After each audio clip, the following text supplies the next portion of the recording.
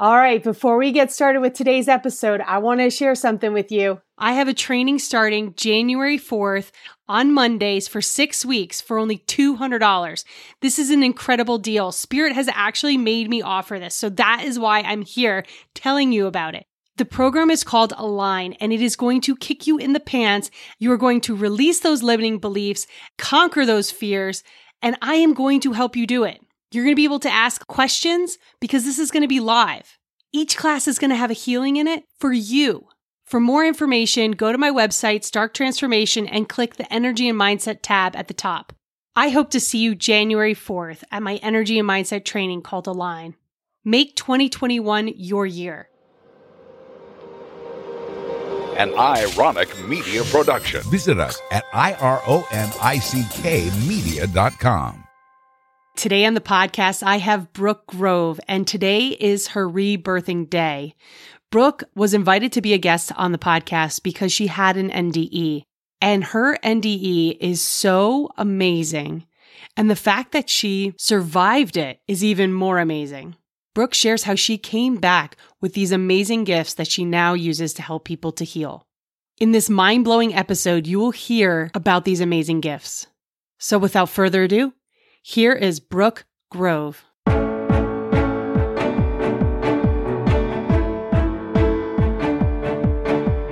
Welcome to the Affiliate Podcast. I'm your host, Amy Stark.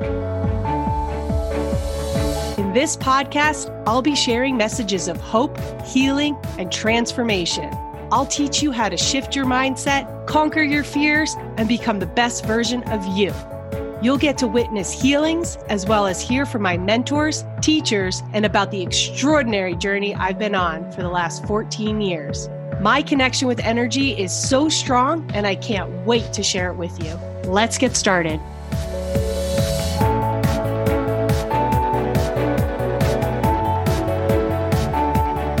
All right, today on the podcast, I have Brooke Grove, and I am so excited to talk to you.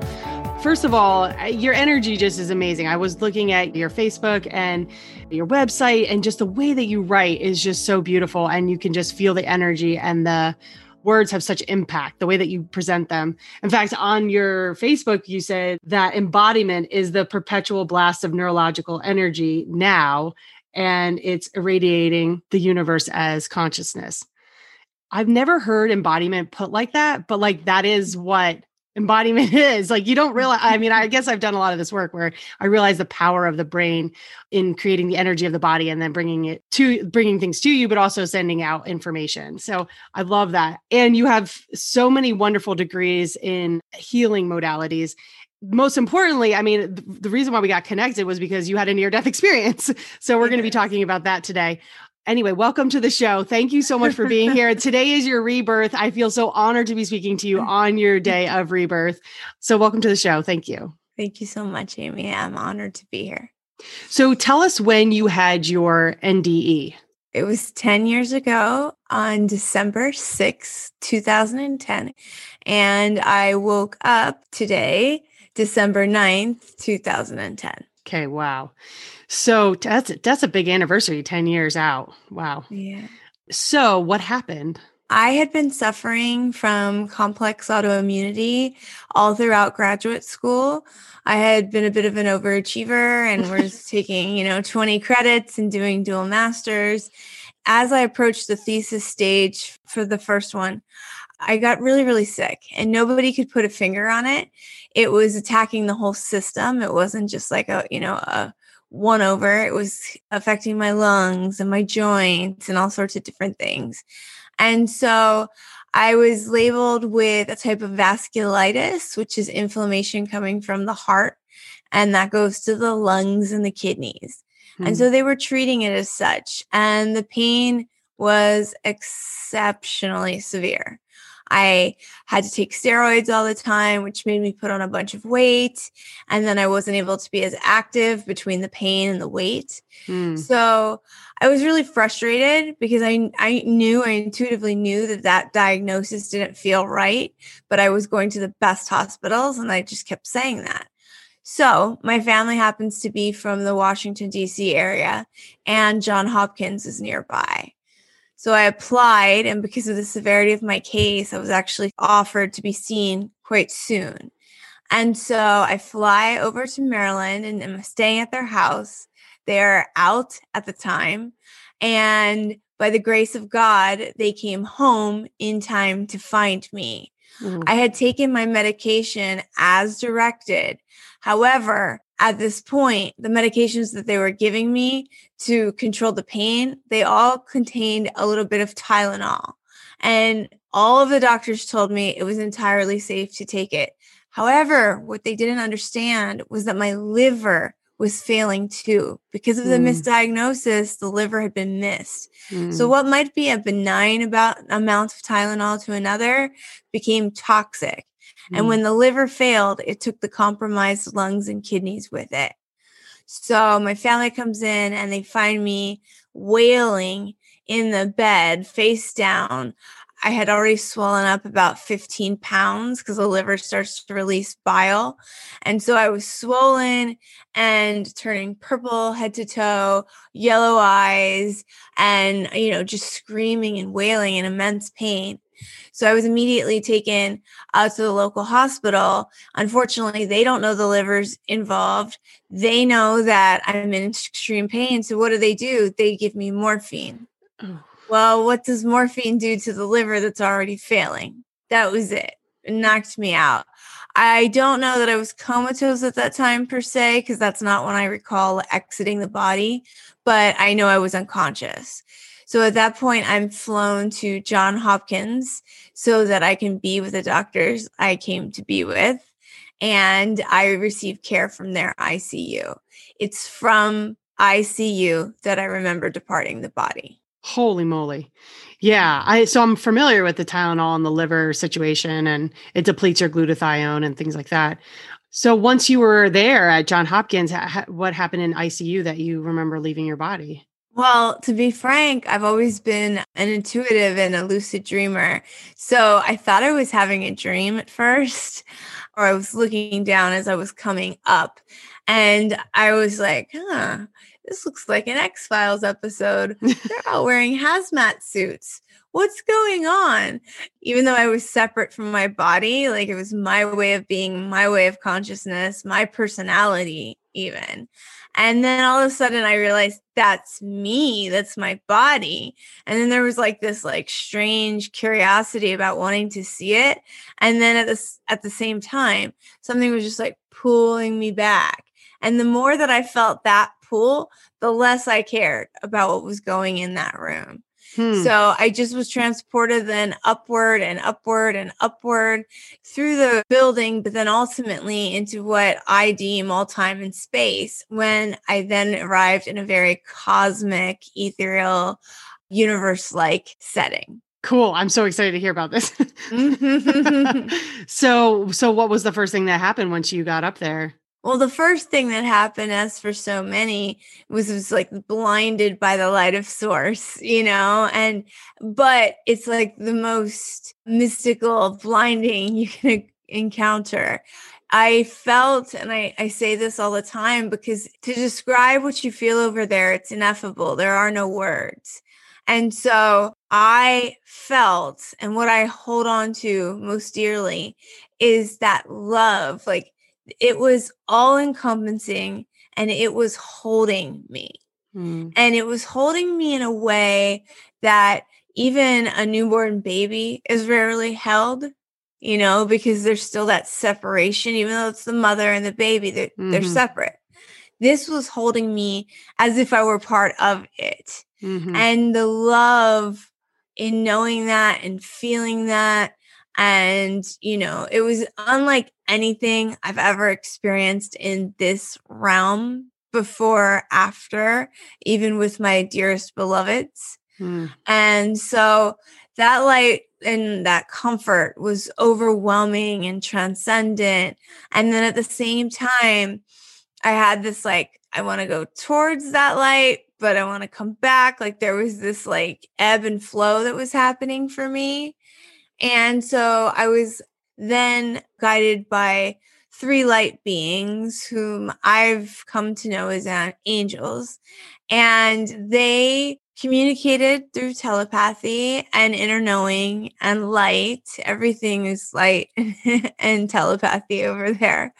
And so I asked questions immediately, like, can I go to that? Can I go to source? And they were like, of course you can go. Basically, the feeling was that's your home. You're always going to be welcome there.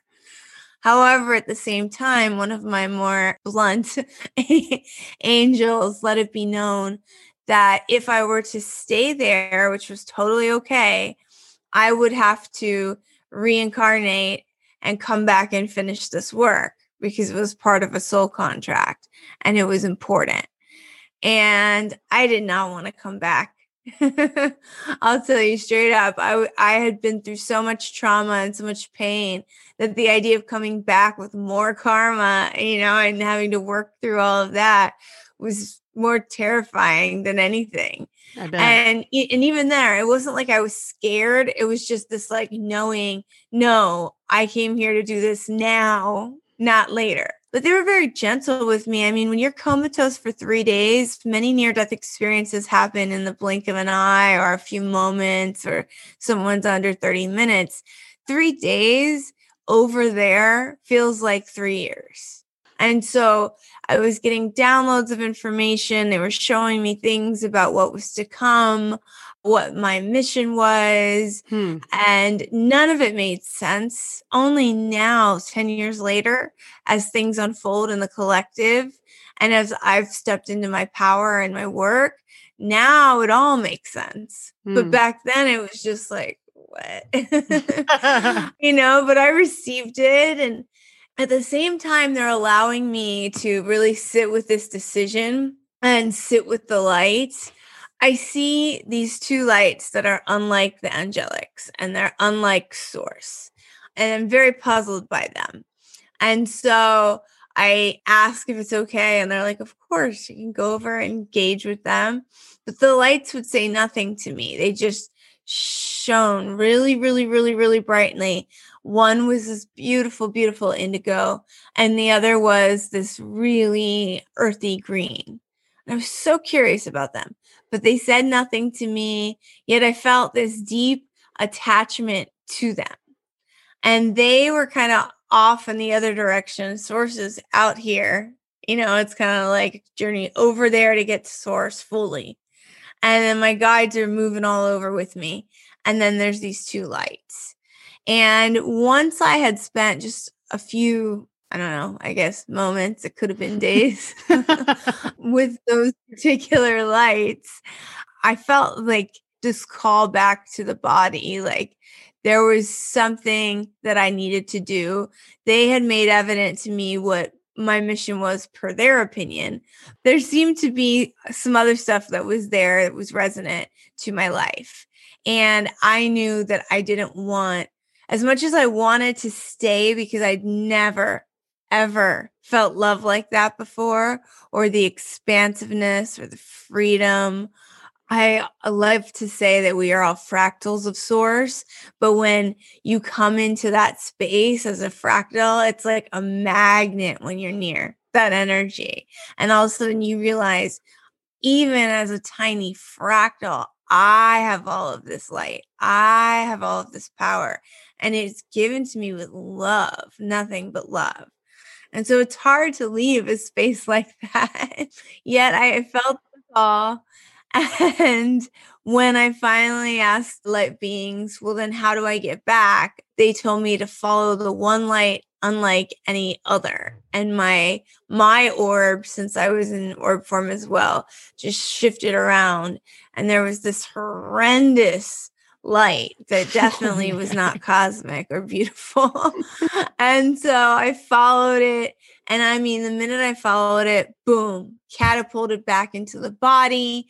Then terrified because I wake up, I have a PICC line going to my brain. I'm strapped down to the bed.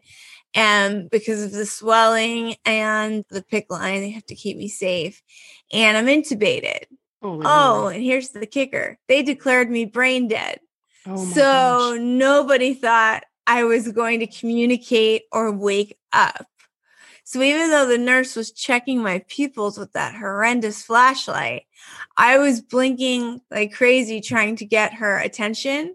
And she was just thinking I was having, a reaction like comatose patients do. And so I sat in that ICU room for a few hours before I was able to get them to see that I was in there.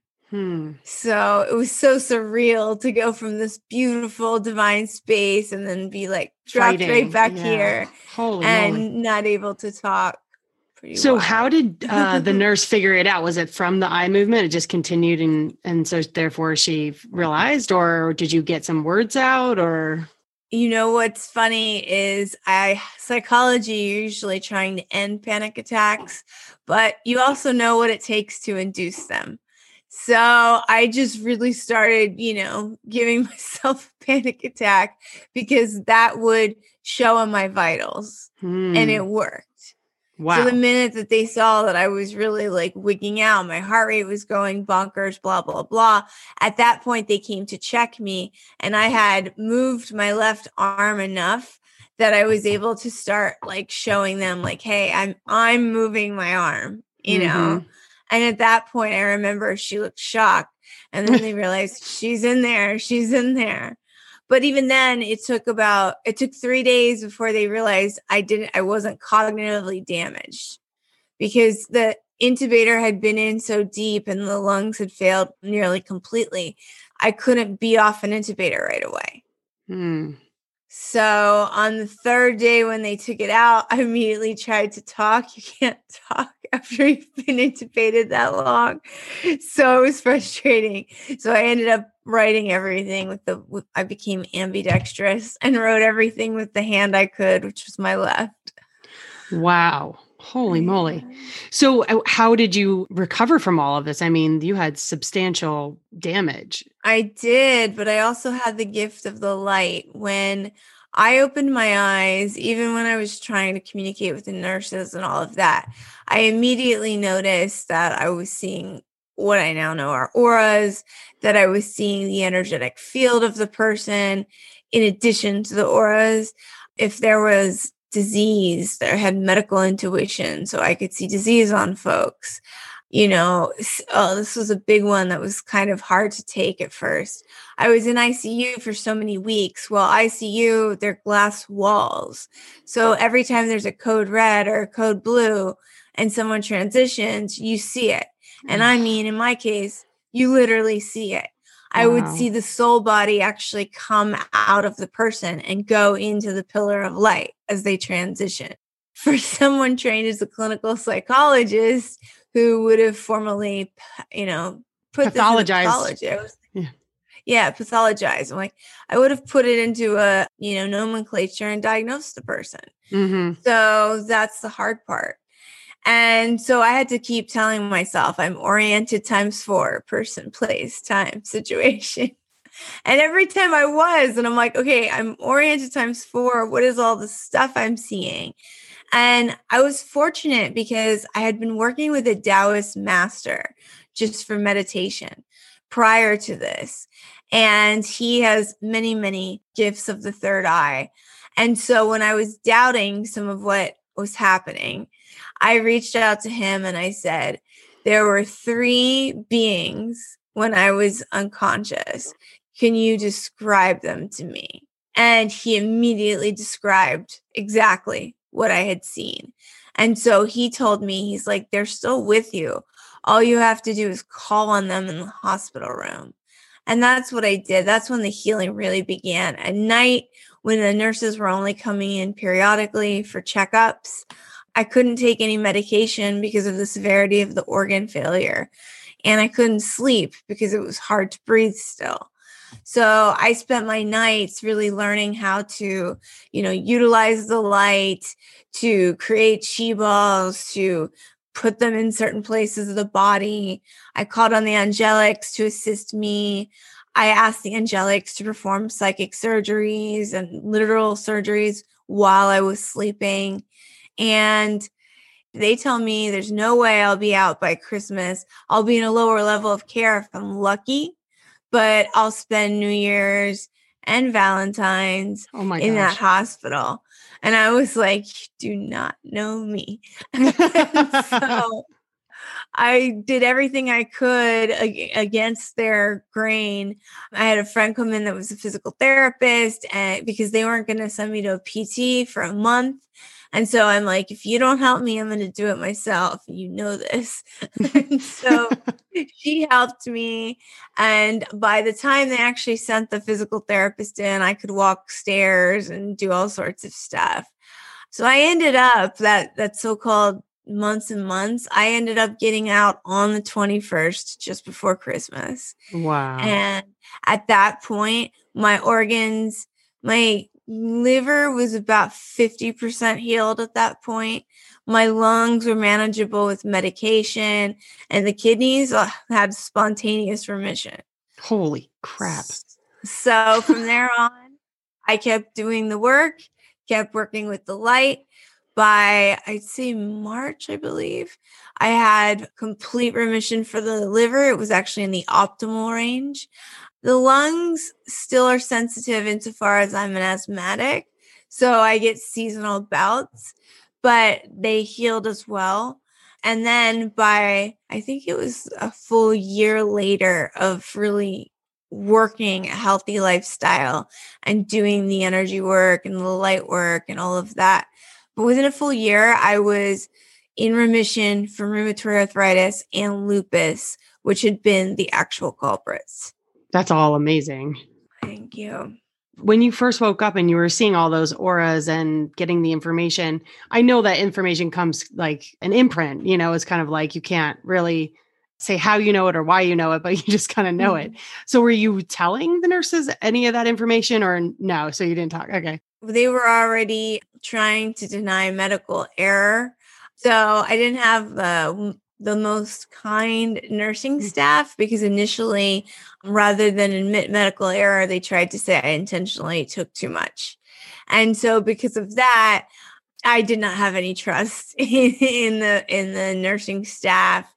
I did tell a dear friend, and I actually, ironically, when I could write email, I wrote my dean, who was my for clinical psychology, and I told him, I said, I'm not crazy. This is really happening. And he told me straight up that if anyone else had told him that, he probably would say, really, go get checked out. You're losing it. He goes, but I know you so well. And if you say this is happening, it's happening, And he's like, just document it all. Use your research skills to, work with this. And I was like, I'm on it.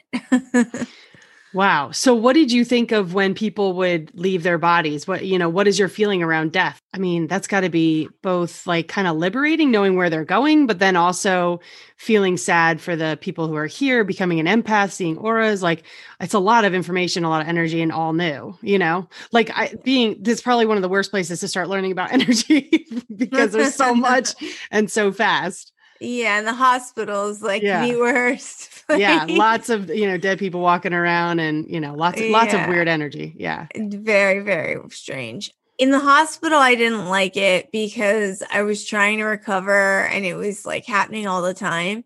Now, that said, there were moments when it happened and I would be like, oh, it's amazing, just because I could see it.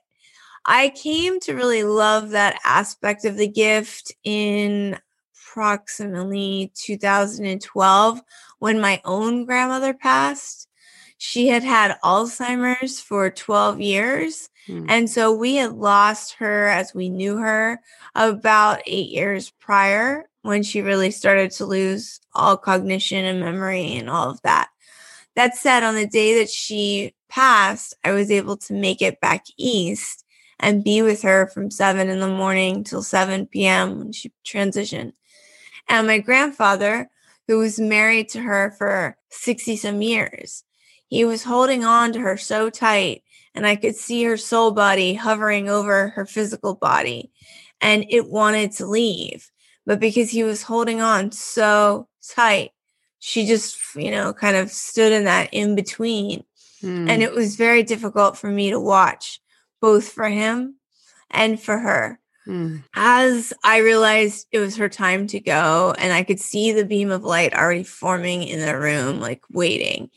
And so I asked my grandfather very delicately if he could just go take a walk. And he did. And then I went over and I grabbed her hand and I said to her immediately, I was like, it's okay. It's time to go. You can go. Like, it looked right at me. She hadn't made eye contact in years. She looked right at me. There were like 2 tears that streamed down her face. And then the soul body pulled out. What was so beautiful about the soul body pulling out and going into the light is that she was smiling. Her energy was all lit up. I mean, her aura was beautiful. She knew she was going back to her maker. You could see it. It was the grandmother that I remembered prior to the disease. And, the light transitioned her up, and then I'm sure she got to be with the rest of our light family. So that was really magical. The hard part was 5 minutes later, I've got my grandfather and my uncle back in the room, and I am like happy crying because of what I've just experienced. And then I have to remember, okay, discernment, pull it back in. You can be happy because she transitioned to the ultimate journey, our return to source. But you also have to hold space for the grief and the loss, because that is very human and very much part of death. Right. And they can't see what you can see, Yeah. I often have trouble with people who've lost somebody, like with understanding and knowing that light is there and that's where they've gone and how beautiful that is. And yet then they still have this grief that they have to process and deal with. And it's so hard to be in that position. But so I feel also lucky, because I do have a different relationship with death. Whew. So what would you say to people who are afraid to die? I understand the fear of it insofar as most people believe it's final. But from what I've experienced, it's anything but. It's really a return to our source, where we came from. And in my humble opinion, we go and come back from that many times, many different incarnations, many different lives. It's a place of peace. It's a place of love that's beyond words. So it's not death itself that's that's final and scary. Death is liberating. You're returning to freedom. You're returning to a space that is so expansive and loving and welcoming and familiar. There's nothing terrifying about that. I would say that it's more, we need to reauthor the relationship the collective has with death, insofar as death, like birth, is a transition. And there are ways that we can welcome death and celebrate death and honor death so that our grieving process isn't so severe, because that's what's really what gets people about death is grief. And grief is awful. It's hard. It's unpredictable. But the reality is, if we celebrate the life, and if we know a death is coming and we can prepare for it and, be in ceremony or honor it in some way, that gives you a much bigger shift in how you grieve. And you can grieve in unison. We have so many ceremonies and traditions regarding birth, yet none regarding death in the populace. Yet if you look at the wisdom traditions of old, they all honored death. They all celebrated in beautiful ways. We've lost that. And instead it's become this big, fearful thing. Well, just like birth, it's part of life, man. You're not gonna not die. But at the same time, it doesn't have to be this scary, scary, scary thing. Right. I mean, we all know it's going to happen at some point. It's better probably to embrace it and not be afraid forever of it. So what were did you ever find out what those 2 light beings were that were not angels? Mm-hmm. I did, when they chose to incarnate through me. So they're your children. When my eldest decided to incarnate, I got a message from Spirit 3 months before, I immediately was like, it's the indigo one. I could and I didn't even know because I didn't see his aura color. But I could feel his energy, and I was like, it was the indigo signature. He, to this day, has the most beautiful indigo baseline aura I've ever seen. Anyone that can read auras is always commenting on his. He's also one of the most highly intuitive empaths and just little crystal kids I've ever met. So he's really fun because he can he can do some of the work better than my older peers and healer friends. That's a Leaf. It's another story. When he incarnated, I did get a message as well about a month before that he was coming in. I did not want another child. So I was like, what, spirit? I just want one. And they're like, nope, this one's coming through. I could feel how fiery and strong that one was before he even came in. And what was interesting with him is that auras typically take a few years before they're really formed so that you know what the baseline color is. Leaf came out, they handed him to me, and I was like, oh my gosh, green all around him. It's never changed. He is like stark green. And he's much more of my earthseed, like grounded, kinesthetic baby, whereas Detchen would fly off into the clouds if I let him. Oh, that's funny. My son, I think, is like your second one. Very grounded, but also very intuitive. So for a second, can you talk about those base colors if you have time? Because I've heard of them before, and Donna Eden talks about them, and she told me what mine were. Can you tell us more about that? Well, yeah. So a lot of times people will ask, what's my aura color? And most people have one predominant, but quite often they'll have a secondary color that accompanies them. Now, in addition to that, we see overlays, they're usually trauma informed, like if something significant's happened. So you might have, for example, purple and yellow aura. Okay. But then there are spaces where there's a lot of red in certain chakra centers. And so that gives insight into, okay, those are areas that need to be cleared to revitalize those colors. And what's interesting is once the red overlay clears off, sometimes their baseline aura color shifts. Like some people lose the yellow because the yellow was kind of like a protective, defense mechanism. They don't need it anymore. The color does have much to do with who you are. Like, for example, violets tend to be very artistic, very sensitive. People you'll see in acting or artists or, musicians, huge amount of them in that. Okay. Someone that's green, like my son Leaf, they're much more oriented to the concrete, the analytical, the logical, a business type of person. No matter, not literal business, but that's just how they handle the world. And indigo, like my eldest, they are the next level of the violet. They have all of those tendencies, but they're even more enhanced. They tend to be very psychically aware. They are extremely sensitive. A lot of times you'll see like a yellow with them as well, because the yellow is like playfulness and like keeping you kid-like. So with violets and indigos, I see a lot of that. And that's basically because it helps mellow out the dramatic part of those other colors. Makes sense.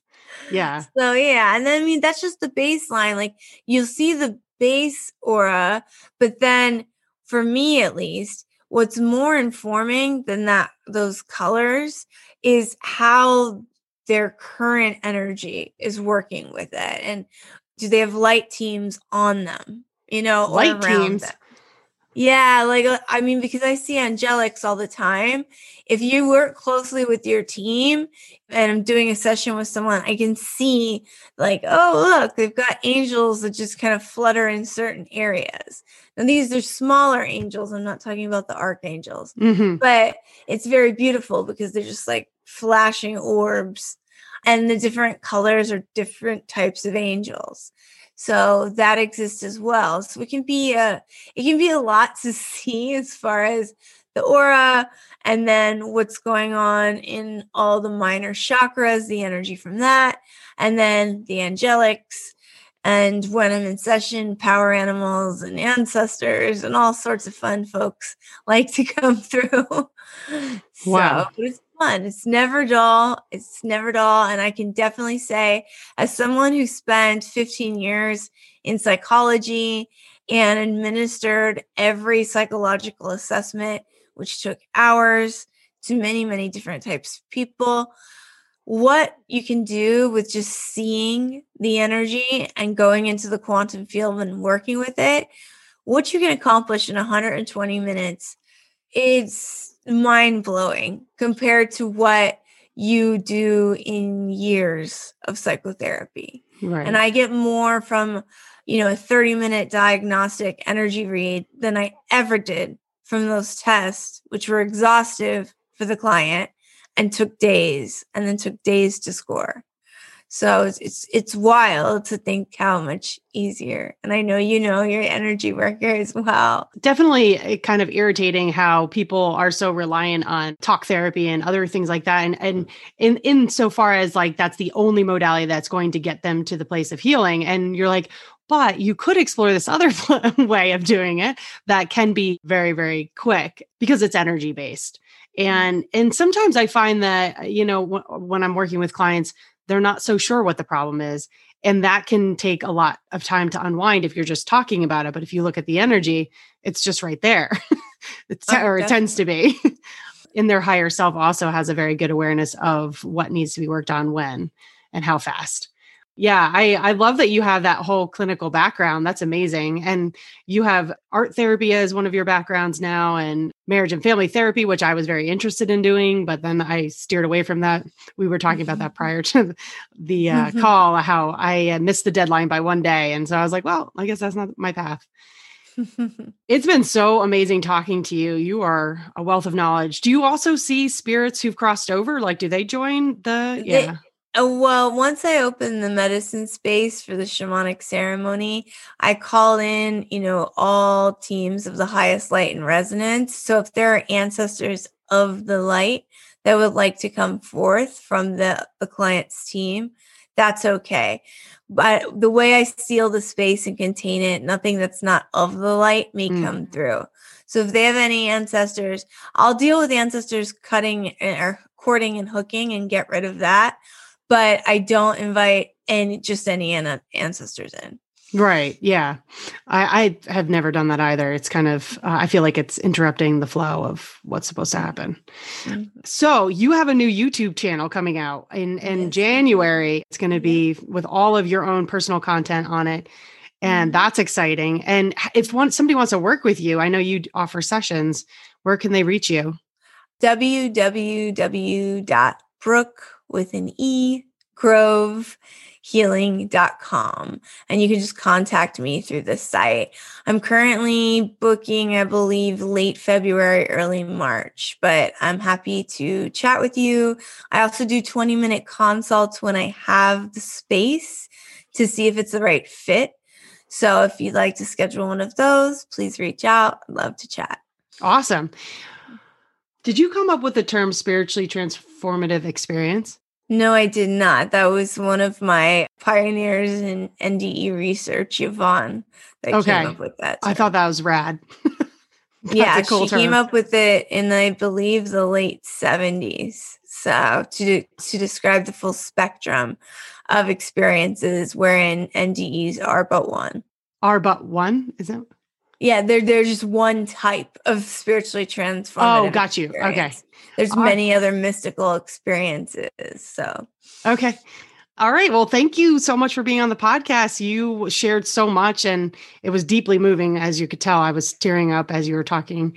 So thank you for sharing so deeply. You're And welcome. you are a beautiful light in this world and you are doing your work. But I have to ask, I mean, are you excited that you came back and you've gotten this far or Oh yeah, okay.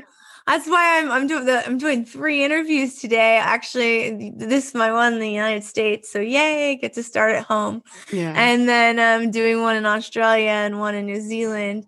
Yes, I'm so grateful I'm home. I mean, in some of my interviews, if those of you check them out later, I talk a lot about how hard it was for me to reintegrate because of the level of gifts that I came back with and how they challenged who I was before. So I had to go through like a real ego death and a lot of dark nights of the soul. But now that I'm through those 7 years of, for lack of better terms, hell, the past 3 have been just so beautiful. And the community and the work and the people that are finding me through these kinds of discussions, like compared to what the populations I worked with in psychology, I feel like God's love and light with every single person I work with because I couldn't ask for better clients. And it's such a joy to actually live your passion and get, compensated for it. So I'm super grateful for my NDE. I'm super grateful for, the highs, the lows.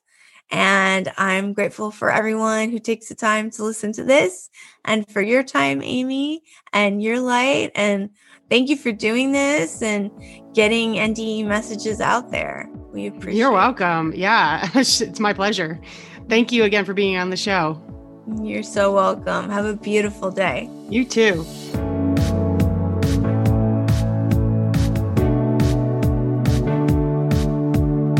All content provided by Amy Stark and her guests on the Ophelia Podcast website or other platforms, including text, images, audio, or other formats, were created for informational purposes only.